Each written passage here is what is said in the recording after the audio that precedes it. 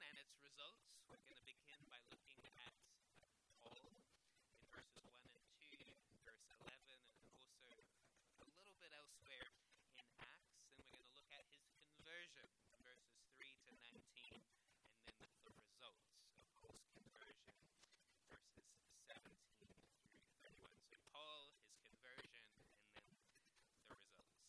So first we gather some information about who Paul was in verses 1 and 2 and 11 and beyond. Here's some general information. In Acts 9 to 13, most often he's going to go by the name Saul. It's interesting because from chapter 13 onwards, Paul begins his missionary journeys into the rest of the Roman Empire, and so he goes from the name Saul, his Jewish name, to Paul, his Roman name. In verse 11, we read that he is from Tarsus. Tarsus is interesting because it was an important intellectual center. It had its own academy, which was quite special for its day. We also learn later in Acts 22:3, that Paul had received some of the best education under a man called Gamaliel in Jerusalem. So this is a hint that he probably came from a wealthy family. More information is found at the end of chapter 7, beginning of chapter 8, where Luke presents this individual as an enemy of the church. He was a young man who had approved of Stephen's execution in Acts 8:1. We also read that he was ravaging the church, entering house after house. He dragged up men and women and committed them to prison in Acts 8:3. So where our text begins, kind of where the beginning of chapter 8, so I'm going to get